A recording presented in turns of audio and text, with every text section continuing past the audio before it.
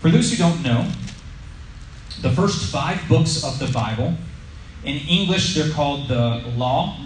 In Hebrew they are called the Torah. And they comprise the teaching and instruction given to Israel at Mount Sinai. It's Genesis through Deuteronomy. And for thousands of years, we have divided the Torah, the first 5 books of the Bible, into 54 weekly sections that we read in the synagogue every week and we study. So starting tonight at sundown, you'll begin reading and studying next week's Torah portion, which is Ki Tavo, which starts in Deuteronomy chapter 26. So start reading that, start looking over that, beginning tonight at sundown. There are, over by Josh on the wall next to that wooden box, there are cards over there that have the Torah portion schedules listed out on them. Grab one of those, they're free. I just ordered 200 more for next year's Torah cycle. Put them in your Bible, save them as a bookmarker. They have the Torah, the prophets, and the New Testament portions in that card that you can read. And you can know we follow that almost to the T. So it's like a really big, ancient community Bible reading program that we follow. But this week's Torah portion is found in Deuteronomy chapter 21, and it starts in verse 10. And each Torah portion gets its name from the first few words in that Torah portion. So for instance, if you look at Deuteronomy 21:10, it says, when you go out is the first few words. So this week's Torah portion is named when you go out. But in Hebrew, if I translate it to Hebrew, it's ki teitzeh, when you teitzeh. Okay? Notice it doesn't say if you teitzeh. It says when you teitzeh, when you go to war. The people of Israel have been at war for thousands of years, haven't they? Yes. And we, as the bride of Messiah and people and children of God, we are grafted into that warfare. Now, Paul says that our struggle is not against flesh and blood, but against heavenly principalities, right? The unseen realm. So you are at war. And one of the greatest tactics of our enemy is to lull you into thinking that you're not in warfare. And you are. Just have children, you know. Oh, yeah. Or get married, you'll know there's warfare, right? And you're at war with your flesh and your carnal mind, aren't you? Well, this week's Torah portion, like I said, starts in Deuteronomy chapter 21 and verse 10. This week's Torah portion, depending on who is counting and how they count, it has anywhere between 72 to 74 commandments in it. There's a lot. This week's Torah portion, it feels to me like there was a lot of commandments that God wanted to give to Moses, and he's like, wait, I left these ones out. And it feels like they're kind of quickly like, here, let's make all this case law so that you have all the commandments that you need to have to live justly in the land that I'm about to put you in. And so these seem random, don't they? How many of you read this week's Torah portion? They seem kind of all over the place, like they jump around everywhere. But they all have one common theme. And I was listening to one of my great teachers and mentors is Grant Luton at Beth Tikkun Messianic Congregation. And he said they do all have one thing in common. And here's what it is. They all deal with respect for fellow human beings. How to respect and live in harmony with another human. And someone in your community with. So there's about 31 topics that's covered here. But they all, like I said, have that common denominator of relating to your fellow human. Last year, I think it was, when was this? 2019, I taught on this Torah portion and specifically looked at Deuteronomy chapter 24 and talked about how Deuteronomy 24 says that if a man marries a woman and that woman commits adultery and the man divorces that woman, he cannot remarry her. Well, guess what? Israel was married to God, in covenant with God. Israel committed adultery. Per Jeremiah chapter 3, Israel was divorced. But then in Jeremiah 31, God says, behold, the days are coming when I will make a new covenant with the house of Israel and with the house of Judah. Well, how can he do that? He can't violate his own word per Deuteronomy chapter 24. Well, the answer, you can go back and listen to the teaching there. Basically, there needs to be a legal loophole. And I talk about what that legal loophole is, how God can remarry Israel. But you can do that. That was from 2 years ago. This week's Torah portion to me reminds me of a farmer's almanac a little bit. How many of you ever picked up a farmer's almanac like at a bookstore like Barnes & Noble and everything? But very few of you have picked up the farmer's almanac and you said, oh, this is really applicable to my life right now. Like I don't go to Barnes & Noble and pick up a farmer's almanac and say, oh, I need to figure out when I need to plant my beans this year. Some people do. Some people do, yeah, absolutely. Good for you. You know, I don't look at it and be like, oh, I need to figure out when the new moon is in November so I know when to harvest my okra. Or I don't know when you harvest okra. Right? You don't look at the farmer's almanac. You pick it up and you want to look at it because it's kind of like a novelty thing, isn't it? And I think sometimes we have a tendency to look at the Torah of God, like what Yeshua says, I have not come to abolish, but I come to fulfill. Yes. We look at that like a farmer's almanac, and we're like, oh, it's a cute novelty thing. But not a whole lot of that applies to me in my life and my situation in the 21st century, living in Dothan, Alabama. God forbid. Yeah, God forbid. Yeshua says that whoever disobeys even the least of these commandments and teaches others to do the same will be called least in the kingdom of heaven. But whoever obeys and so teaches will be called great in the kingdom of heaven. Now, this week's Torah portion, guess what? It has the least of the commandments in it. Does anyone know what the least commandment is? Yeah. If you come up on a nest, Mm-hmm. Yes. then you're allowed to eat the chicks, but you're not allowed to eat the bird because life must go on. Yeah, you can eat the eggs that the bird is sitting on, but you cannot eat the mother because it's about preservation of life. Don't let the mother see you take the eggs. Well, That's part of that commandment. the rabbis have said that is the least important commandment. Okay. Now, do we obey that commandment? Yeah, Yeshua says even the least of the commandments, right? Whoever disobeys even the least of these commandments and so teaches will be called least in the kingdom of heaven. Well, that's the least commandment. What is the greatest commandment? Yeshua gives us the answer to that too. Love the Lord your God with all your heart, soul, and your strength. Anything in between, if we can obey it, we do our best to obey it. If it applies to us, we do our best to. Now, that's a lot of work to go through and figure out what aspects of the Torah apply to me. Because I want to honor my King, right? It's not because it earns our salvation. God forbid. Our salvation is a free gift. But because He has saved us, we obey. All right. I want to turn your attention to, speaking of Farmer's Almanac, I want to turn your attention to Deuteronomy chapter 24, verse 16. Can you guys turn there if you have a Bible? Deuteronomy 24, 16. 24, 16. And you guys know that this was originally written in the Hebrew language. And we don't fight over translations here. We just learn the original language and read the best of our ability. But it says here, Lo yomtu avot al banim. Uvanim lo yomtu al avot. Ish bechato yumatu.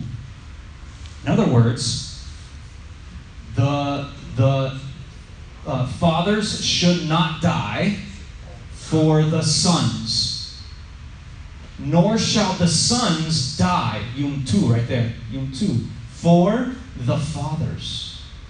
Each man, the ish becheto, each man has to yumatu for his chata, his sin.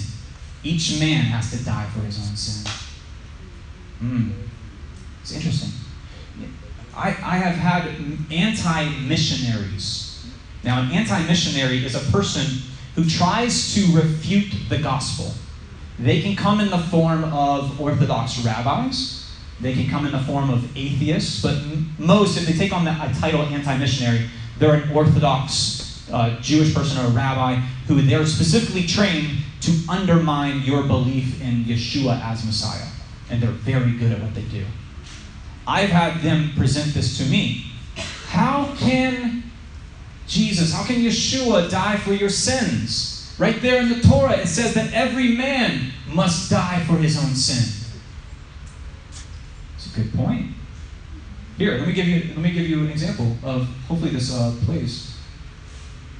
This is a Chabad rabbi by the name of Gutman Locks. Okay? Let's see if it'll play here. See if we got volume.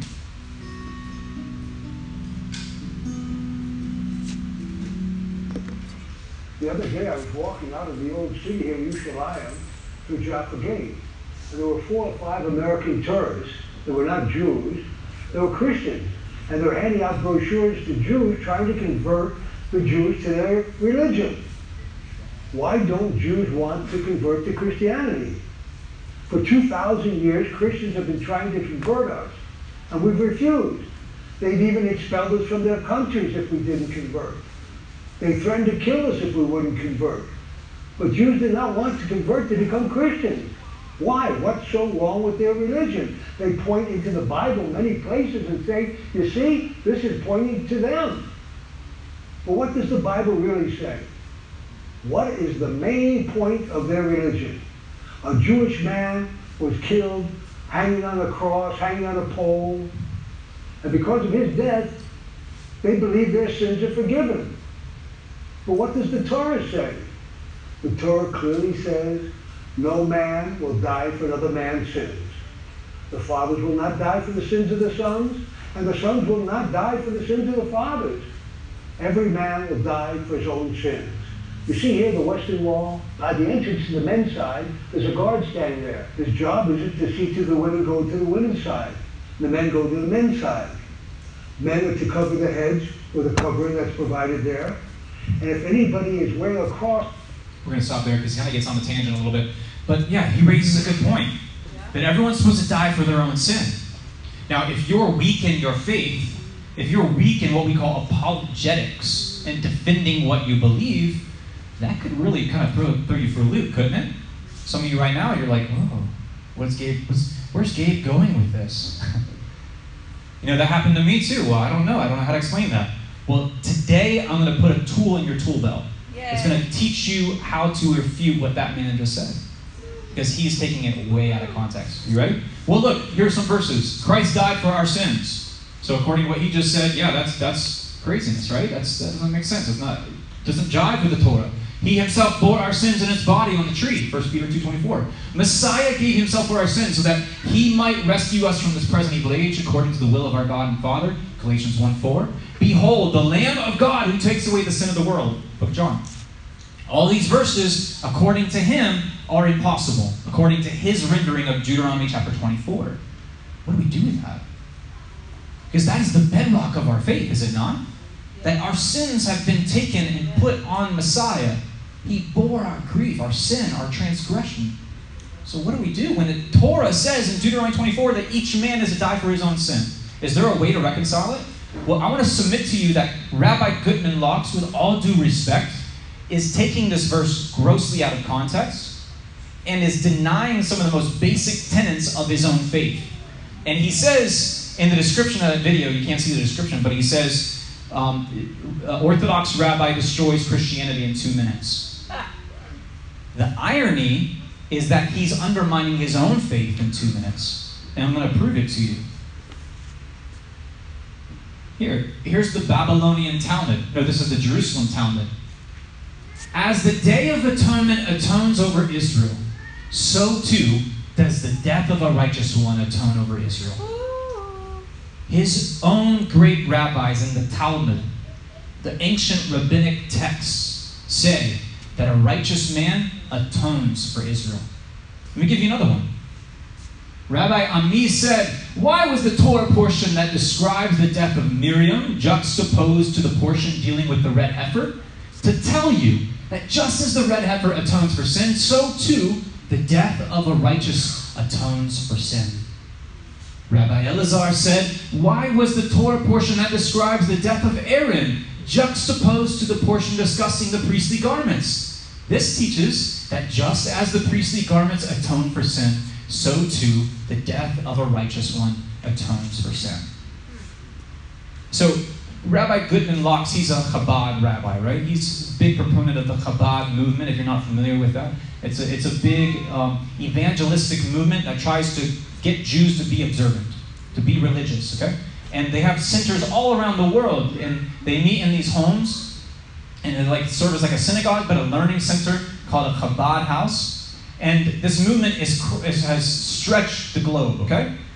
And here, one of the spokespeople of that movement that's actually based in Israel, this spokesman is based in Israel, he wrote a book, and it's a really handy book, and he calls it The Days of Messiah, okay? So let's back up. Rabbi Gutman Locks is a Chabad rabbi, proponent of the Chabad Jewish movement, And the Israeli spokesman of the Chabad movement wrote a book called The Days of Messiah. And in this book, he says, what is the purpose of the sacrifices? They affect atonement. So too does the death of a righteous person affect atonement. Wait, this is Rashi. This is Rashi on Numbers 20, actually. I got out of order. This is Rashi, one of the greatest rabbinic commentators on the Torah. Lived during the medieval times. He says the same thing. Here is our man, Menachem Brod, the Israeli spokesperson for the Chabad movement. He says, through his sufferings, the Messiah atones for his generation and enables every Jew to receive redemption. As it says, he's quoting Isaiah, surely he has borne our griefs and carried our sorrows. So there's an inconsistency here.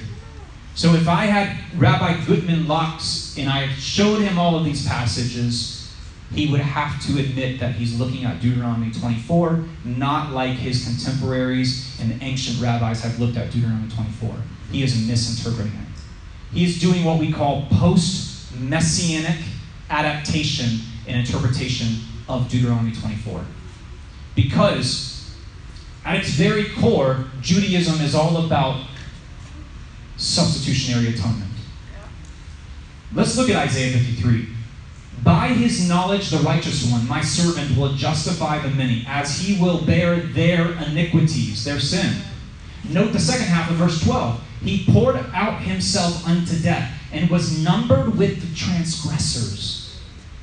He himself bore the sin of many, and interceded for the transgressors. So let's back up. This Menachem Brod, who wrote the book, The Days of Messiah, says that Isaiah 53 is talking about the Messiah. He's making that connection. Do you agree? Do you follow with me? He's saying, as it says, surely he has borne our griefs, right there. He's saying that's about the Messiah. And then I go to Isaiah 53 and I read more and I say he's bearing the sin of many.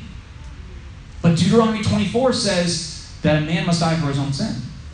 So there's either a misinterpretation on my part, and Gutman Locke's part, or the Bible contradicts itself. I'm going to go with the former. John 10 says, I have other sheep that are not of the sheep pen. I must bring them also. They too will listen to my voice, and there shall be one flock and one shepherd. The reason my Father loves me is that I lay down my own life. That's key right there. Only to take it up again. No one is taking it from me. But I lay it down on my own accord. I have the authority to lay it down. And the authority to take it up again. This command I received from my Father. That's key to understanding the role of Yeshua, dying.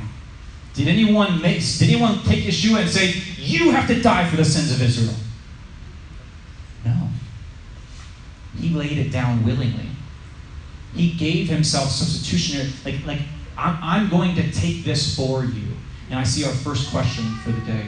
The hand back there. Michael. It's actually a comment, but an old rabbi, Ibn Ezra and Cardinal Jonathan, both of them, in their writings on Isaiah 53, have both been, I forget the exact thing they said, but pretty much said the same thing, that him dying, this is about Messiah dying. Yeah, I sat next to a plane coming back from Tel Aviv. I sat in between two Orthodox men who were part of the Chabad movement. And we had a great discussion about Isaiah 53. And they said, yeah, Isaiah 53 is definitely about the Messiah, the suffering servant Messiah. Wow. It's definitely about the Messiah. And they believed that their Rebbe, Menachem Schneerson, is that Messiah. They believed he is Mashiach, that he suffered and died in the 90s, and that he will rise again. You know, they were on an airplane flying to, where was it? Crown Heights, New York. Yeah. To the Chabad headquarters in Crown Heights, New York, on the eve of Rosh Hashanah, to be hopefully one of the first people to see Menachem Schneerson resurrect from the dead. And the plane was about 80 to 85% Orthodox Chabad families that were doing just that. Every single year, flying to Crown Heights, New York, to hopefully be the first people to witness their rabbi resurrecting from the dead. Because they read Isaiah 53 and they know that's about Messiah. Except they just don't know about Yeshua of Nazareth. They've been told things about Jesus of Nazareth and they've seen pictures of him and depictions of him, that are wrong, like Jeremy was so succinctly saying last week. They've been giving a misrepresentation of the role of Yeshua, that he's not kosher. He's the false prophet of Deuteronomy 13, the way that, let's say, the Roman Catholic Church presents him. That is not a kosher Messiah according to the Jewish people. But we're trying to correct that, are we not? Yes, I see a second hand. So many Jewish people interpret Isaiah 53 as the nation of Israel and not as a personal suffering servant Messiah. Yes. Yeah. Yep. And that's rabbis too. yeah. Yeah, Not that's just ignoring the historical rabbinic view of Isaiah 53 is that it pertains to Messiah. So we have a little bit of understanding here that Deuteronomy 24 is talking about if Noah were to do something like a grievous crime, and then Noah dips out and he leaves town and he cannot be found. The judicial system cannot come to me and say, now you have to pay the price for his sin.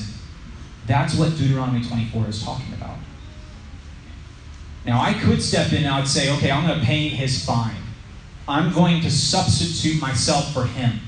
I'm going to do the time. I'm going to pay the fine. I'm going to do community service for his sake. But a good judicial system cannot take me and make me pay for his crime. I am made independent unless I was complicit in that crime. But if I was completely ignorant of what was going on, completely innocent, they cannot pin that on me in the punishment. Does that make sense? And that's what Deuteronomy 24 is talking about. Here's from the pulpit commentary.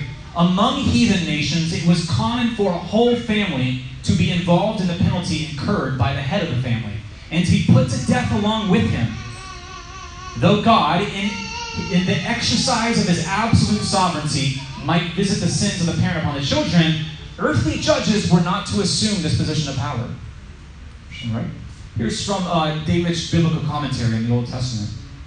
This command was important to prevent an unwarrantable and abusive application of the law, which is manifest in the movements of divine justice to the criminal jurisprudence of the land. Since it was a common thing among the heathen nations, like the Persians, the Macedonians, and others, for the children and families of criminals to also be put to death. In other words, God is saying, you know what, I want you to rethink the justice system that you currently understand. When someone messes up and sins, they alone are to pay for that, not their family. That's what Deuteronomy 24 is talking about. And the fact that Rabbi Gutman Locks is taking that so far out of context, to me, is frankly embarrassing for his sake. The Targum Jonathan says, fathers should not be put to death. Now, the Targum is an ancient Aramaic translation of the Bible. Okay? So it gives us a little bit more clues, a little bit more. It's kind of like reading the ancient Message Bible. Does that make sense? A little bit extrapolates on some ideas. Fathers should not be put to death, neither by the testimony nor for the sins of the children. And children should not be put to death, neither by the testimony nor for the sins of the fathers. But every man should be put to death for his own sin by proper witness. So in other words, the Targum Jonathan is saying Deuteronomy 24 is about the judicial system. It's not about the role of Messiah. Okay? Yeah, question? They practice that in North Korea now. One family member can mess up and the whole family goes to prison. Yes. But when they go to their prisons, you might as well say they've been sentenced to death. Yeah, that brings up a good point. Thank you. North Korea, if you flee the country, you do so at the fear that your whole family is going to be sent to a labor camp. That is what Deuteronomy 4 is talking about and addressing here. You are not to do that. All right? Deuteronomy 24:16, in other words, is a prohibition on anger-fueled vigilante justice. It is not a prohibition on substitutionary atonement, as Gutman Locks is supposing. You ever seen that Western movie, and they're like, your brother killed my father, I'm going to get your whole family, and they chase him down, right, and they hang him up. That's Deuteronomy 24 is saying, don't do that. Be people of justice, of jurisprudence. There was a story we were telling my sons, a very sad story. We were telling my sons this past week. And the reason why it came up is because I went to the Ark Encounter last week, and it was full of Amish families. And our first instinct sometimes is to look at people of extreme sects of Christianity and to ridicule them, or to be like, they don't really know their Bible, or they take things to the extreme. They're doing this wrong, they're doing that wrong. And I brought that up at the table, the dining room table, and a criticism came up of the Amish community.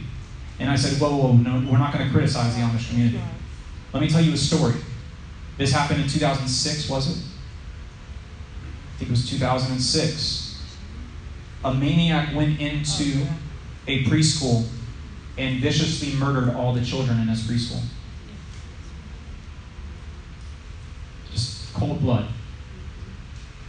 And the Amish community, if they were acting in their carnal minds, they could saddle up, ride to that man's, and the man was gunned down by police, by the way. He's dead. The murderer is dead. They could go to that family's house and say, now you're going to pay. We've got a bunch of dead children on our hands. Our kids are not coming home from school today because of your husband or your father. You're going to pay for it. But what did the Amish community do? You guys remember this story? Yeah, I saw it on TV. They started a fundraiser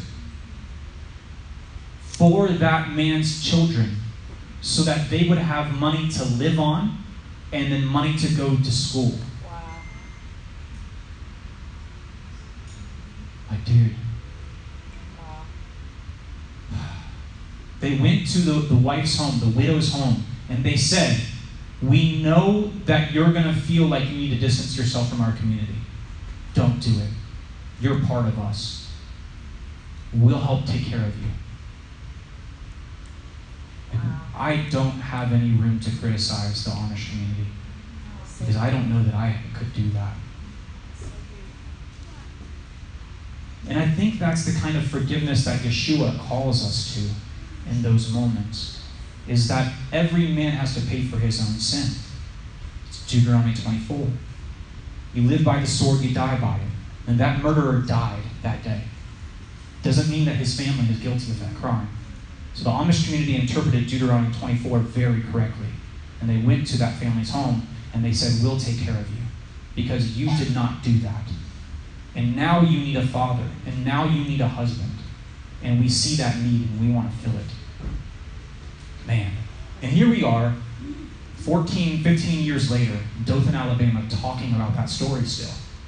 That's what true Yeshua-like forgiveness does, is that it reverberates through time and through geography to where now we're all sitting around and praising that act of mercy and kindness and forgiveness. So let's reread these verses now with that in light.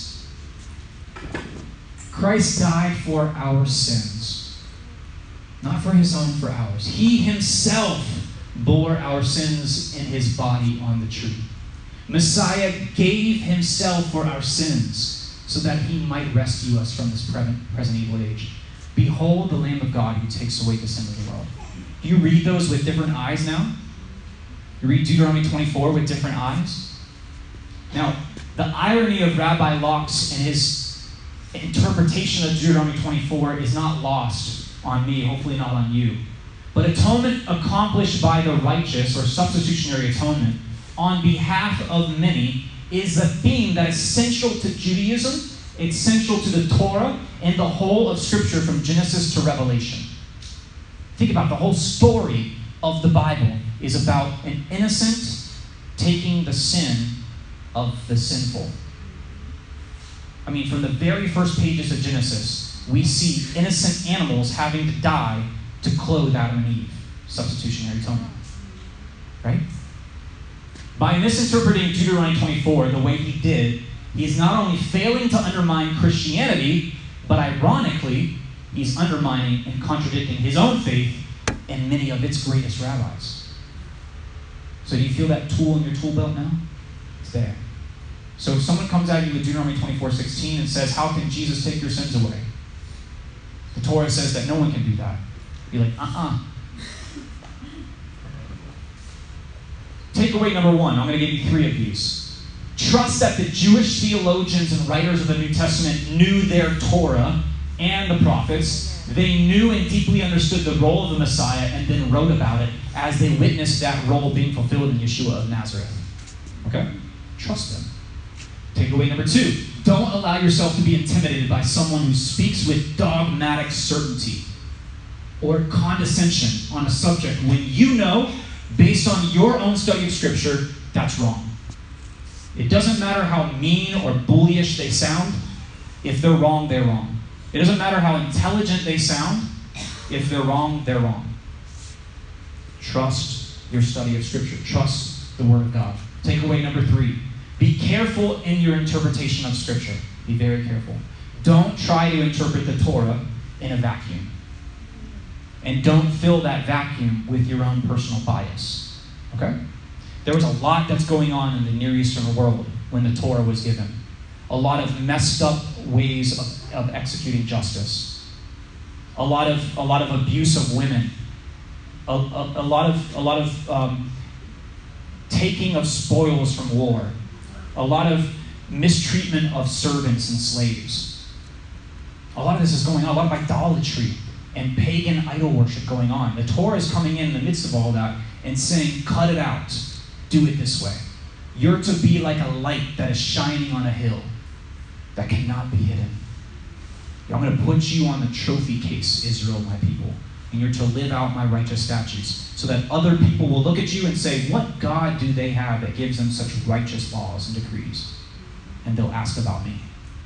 Yeah? A lot of these abuses are taking place today, again, in Yep. the Middle East, especially under the radical Islam, Yeah. which is a false god. Yeah, absolutely. Absolutely. And there's nothing new under the sun, as Solomon puts it. That's right. So this is the time we set aside for questions and answers. If you have a question or a comment you'd like to add, now is your chance. Did I see a hand, Jen?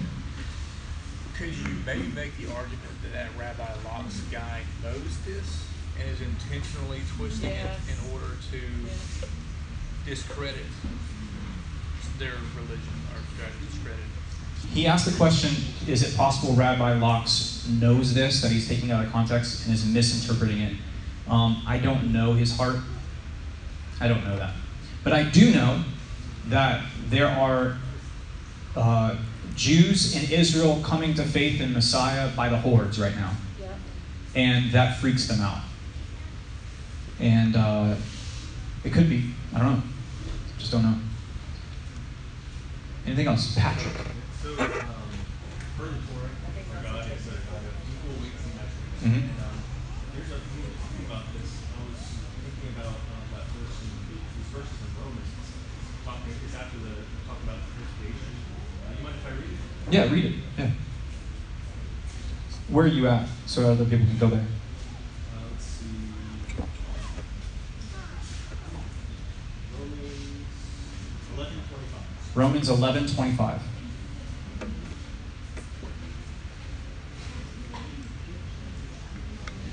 So it reads, "For I do not want you, brothers and sisters, to be uninformed of this mystery, so that you will not be wise in your own estimation, that a partial hardening has happened to Israel until the fullness of the Gentiles has come in. So all Israel will be saved, just as it is written, the deliverer will come from Zion, he will remove ungodliness from Jacob. This is my covenant with them, when I take away their sins. In relation to the gospel, they are enemies on your account, but in relation to God's choice, they are beloved on account of the fathers. For the gifts and the calling of God are irrevocable. For just as you were once disobedient to God, but now have been shown mercy because of your disobedience, so these also have been disobedient, that because of the mercy shown to you, they also may be shown mercy. For God has shut up all disobedience, so that he may show mercy to all. Oh, the depth of the riches, both of the wisdom and the knowledge of God. How unsearchable are his judgments and unfathomable his ways. For who has known the mind of the Lord, or who hath become his counselor? Or who has first given to him that would be paid back to him? For from him and through him and to him are all things. To him be the glory forever. Amen. But if you keep in mind that there's a partial hardening, so you might be totally blind to the sign. Yeah. Yeah. That's just Yeah, that's a really good point. That maybe Gutman Locks is not misinterpreting it, but just he's walking in the partial hardening that Paul describes of his people. Perhaps. Your average Jew is not going to accept anything from the New Testament. Yeah. Yeah. Any other questions or comments? Anything else? Yeah. According to what we were teaching about them trying to refute that Yeah. Christ died for the Messiah died for our sins, how can you read in Scripture Philippians 2:6? So Philippians 2:6. We were just memorizing Philippians 2 last week. It's a good chapter. To 2:6 to explain that the Messiah died, took the place, Yeah. for us. He came to this. Yeah. What was your question? The question is, I've heard people from a few weeks more like Jehovah Mm-hmm. they refute the fact that Christ didn't die. How could Christ die? Because he can't take the place and die for our sins because we sin against God. Mm-hmm. And so just Mhm. explain to them that the Father's and the Son, Mm-hmm. and they see those two separate. Yeah, I see what you're saying. So the hard. Yeah, and that's a difficult subject for our 3-pound brains to wrap itself around. Is the omnipresence of God, and how John 1 says, "In the beginning was the Word, and the Word was with God. The Word was God, and then the Word took on flesh and dwelt among men." And can Gabe Rutledge fathom that? Absolutely not. But I know that He is all-powerful, omniscient, and all-knowing. And yeah, I think to reconcile that might take years, it might take a lifetime, or it might be something you ask Him in the kingdom. But God, I know, is outside of space and time. And if He can create me from the dust of the earth and breathe life into me, then I have to trust that He can manifest Himself in a way that He can clothe Himself in flesh and walk among us. And can teach us his ways through an example that we can all witness. And then, yeah, He can get down from His throne and He can get up on a cross and be a sacrifice for us to take away our sin. And yeah, that's something that's Paul seemed to have a good grasp on. In 2 Timothy 3:16, Peter says, Paul writes some things that are difficult to understand. And that is difficult to understand. But if we deny that Yeshua is God clothed in flesh, then we have to throw out the New Testament.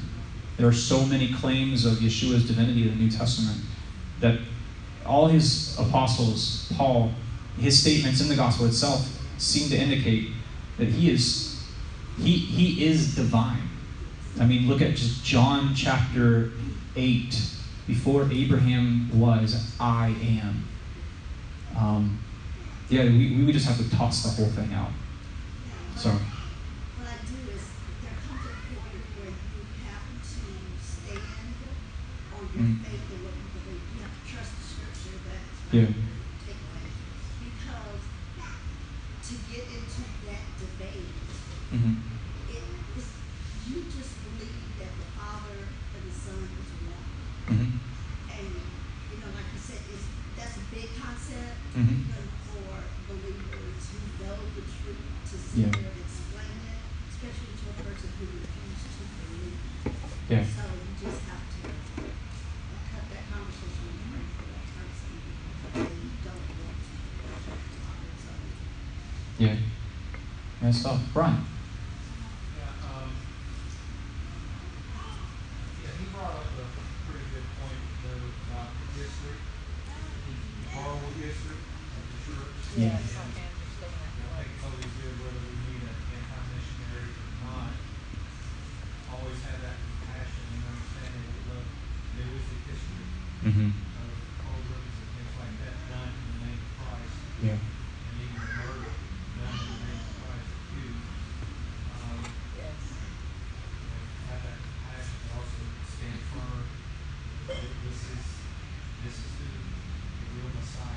Mm-hmm. And I always heard that, well, at least it's in the movie, it's a good quote. I don't know if Casper Ten Boom actually said it or not, but when, in the movie, when Corey Ten Boom, they brought a Jewish baby into the home, Yeah. and the pastor wouldn't Mm. take the baby.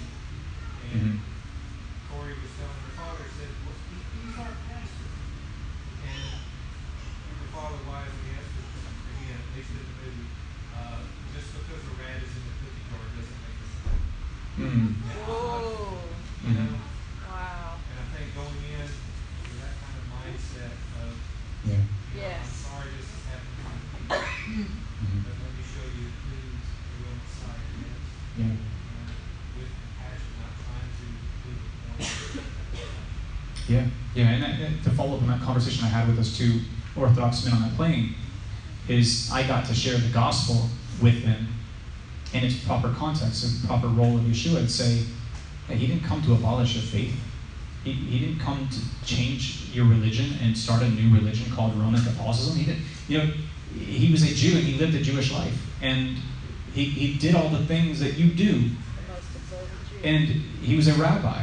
And for them, like, they were like, you know, their heads kind of cocked aside a little bit, like, the Bible says that about him? You know, and I'm like, yeah, and he died at the hands of Gentiles and then rose again, just like you think Menachem Schneerson is going to do. But it happened when Daniel said it must happen before the destruction of the Second Temple. So it was interesting for them to be able to kind of like process that and to put him back in his rightful context. I always go back to the story of Joseph. Joseph's sold into slavery and betrayed and all this. I mean, there's hundreds of parallels between Joseph and Yeshua. And even in the end times, Joseph's identity changes, his name changes, he becomes very powerful in the world. He's a provider of bread, he's a savior, but he looks and talks and walks like an Egyptian. Okay, come on. And his brothers come to him and they don't even recognize him, right? Who is this Joseph? Or who's this Zaphnath-Paneah? And then Joseph opens their eyes and he says, Ani Yosef, I am Joseph, your brother. And he said, what you meant for evil, God meant for good. So yeah, that's Paul's talking about that hardening, that blinded by the identity of who Messiah is, because to a certain extent, he's misrepresented through history. And because, like you mentioned, so many horrible crimes and atrocities have been committed in the name of Jesus Christ. And that's very sad and unfortunate. And we have to apologize for that and recognize that that's something, when you go to the Western Wall and you're wearing a cross necklace, you want to pray at the Western Wall in Jerusalem, they'll tell you need to tuck that in your shirt. Because that's how sensitive they are to those kinds of Christian symbols, because so much was done to the Jewish people, so much injustice was done by quote-unquote Christians. And they're very aware of that and sensitive to that. Yeah. Dr. Michael Brown wrote a book called Our Hands Are Mhm. Stained with Blood. Yeah. That was such an eye-opener for me, because your average Jew, unlike your average Gentile or Christian in some cases, Yeah. knows that history. And so that stands as kind of a wall between the average Gentile or the average Christian and that Jew, because that Jew knows Yeah. that history. And so by learning that ourselves, yes, we can come in. Yeah, humility she's and recommending the book by Dr. Michael Brown called Our Hands Are Stained with Blood. And that's a required reading over at Brit Om, actually. But check that book out if you haven't already. Julia. With that scripture about the fathers and sons, atoning for their own sins, would that call not just like Christian to Jew, but like as far as racial issues? Mhm. If something happened generations before, is this a scripture that encourages us to not ask the next generation to pay for that? Or Yeah. to require, to expect the next generation to live up to what the promises of their fathers, kind of like that, let each generation. Yeah, so what she's asking is a really good topic. The idea of, let's say my ancestors owned slaves in America. Do I, according to Deuteronomy 24, am I exempt from paying any sort of reparation or doing sort of, and the answer I would say is yes. First of all, as far as I know, all my ancestors were poor rice farmers in Arkansas. But no, it's a very real question, a very important question. You can take the same question and apply it to the Native American situation that happened. Some of the most horrible atrocities and injustices in our history were committed against tribes of Native Americans in North America. And I think and if we were to disobey Deuteronomy 24:16 and say, hey, 150 years ago, your people did this to my tribe, you have to pay for it. Do you think that's going to create more harmony or less harmony? Do you think that's going to create more justice or more injustice? Do you think that's going to create paranoia or unity? And the answer is it's going to create paranoia and division and unity, and it's going to exacerbate the wounds that have been there for so long and will continue to be there now. You just opened a wound and you just sprinkled salt in it, basically. And I think one of the best things we can do is teach children, teach school children that no matter your race, no matter your hair color, how tall you are, whatever, you are made in the image of God. And because of that, I have to lay my life down for you. And we are a beautiful kaleidoscope of skin colors. But when I look at someone of a different skin color, I don't automatically say, oh, different race. I need to communicate different. I need to look at it. I just see, man, made in the image of my God. Man, look how creative he is. Right? That's the mentality I believe will bring true healing and unity and justice into places where that needs to be restored. Does that make sense? I hope that answers the question. Correct. Yeah. This is what I see from the regular churches that I came from. There's no Jewish rule as far as the celebrations. Mm-hmm. And this is what the rabbis can be seeing. They're seeing the pagan celebrations, but not Mm-hmm. the celebrations that should have celebrated. Yeah. And so you don't really see the picture. I mean, there's forgiveness. They teach forgiveness, but they're so far out there on some other things. Yeah, and that's one of the things Paul says to you Gentiles. He wants you Gentiles provoke my brother into jealousy. And how do you do that? And one of the things we do to do that is Gentiles doing the things that Jews do. And it's just simple as that. For instance, if I could tell this story, my in-laws own a plant nursery, and they closed for the first day of some holiday, some maybe like Sukkot, or I don't remember what holiday it was. That was a Sabbath, or maybe Yom Kippur. The day after Passover, they closed because the Torah says, treat it as a Sabbath. Don't work on this day. So they close. Well, this Jewish man comes up wanting to buy plants from them, and he's a landscaper or something, or he owns another smaller nursery. And my brother-in-law meets him at the gate of the property and says, oh no, we're closed for the observance of Passover. And the guy's like, I didn't know your family was Jewish. He's like, no, we're not. And he's like, whoa, you guys are better Jews than I am, And that's kind of the essence of we do the things that the God of Abraham, Isaac, and Jacob tells us to do as a way of saying, this is a righteous thing to do. Let's do this. And the byproduct of that is that Paul's brethren will say, wait a second, you're doing the things that I'm supposed to be doing, and you're doing them better than me. I want to do those as well, Where did you learn this, And it creates this provokes them to jealousy. So it's an interesting dynamic, and I've experienced that before. But yeah, any other questions or comments? Nothing? Awesome. Well, thank you all so much for your great comments. I'll be hanging out here if you have any more questions or comments you want to ask me. I love those kinds of things. And if the worship team wants to come up, we're going to do the Aaronic benediction here after Kiddush. But let's say the blessing over the fruit of the vine.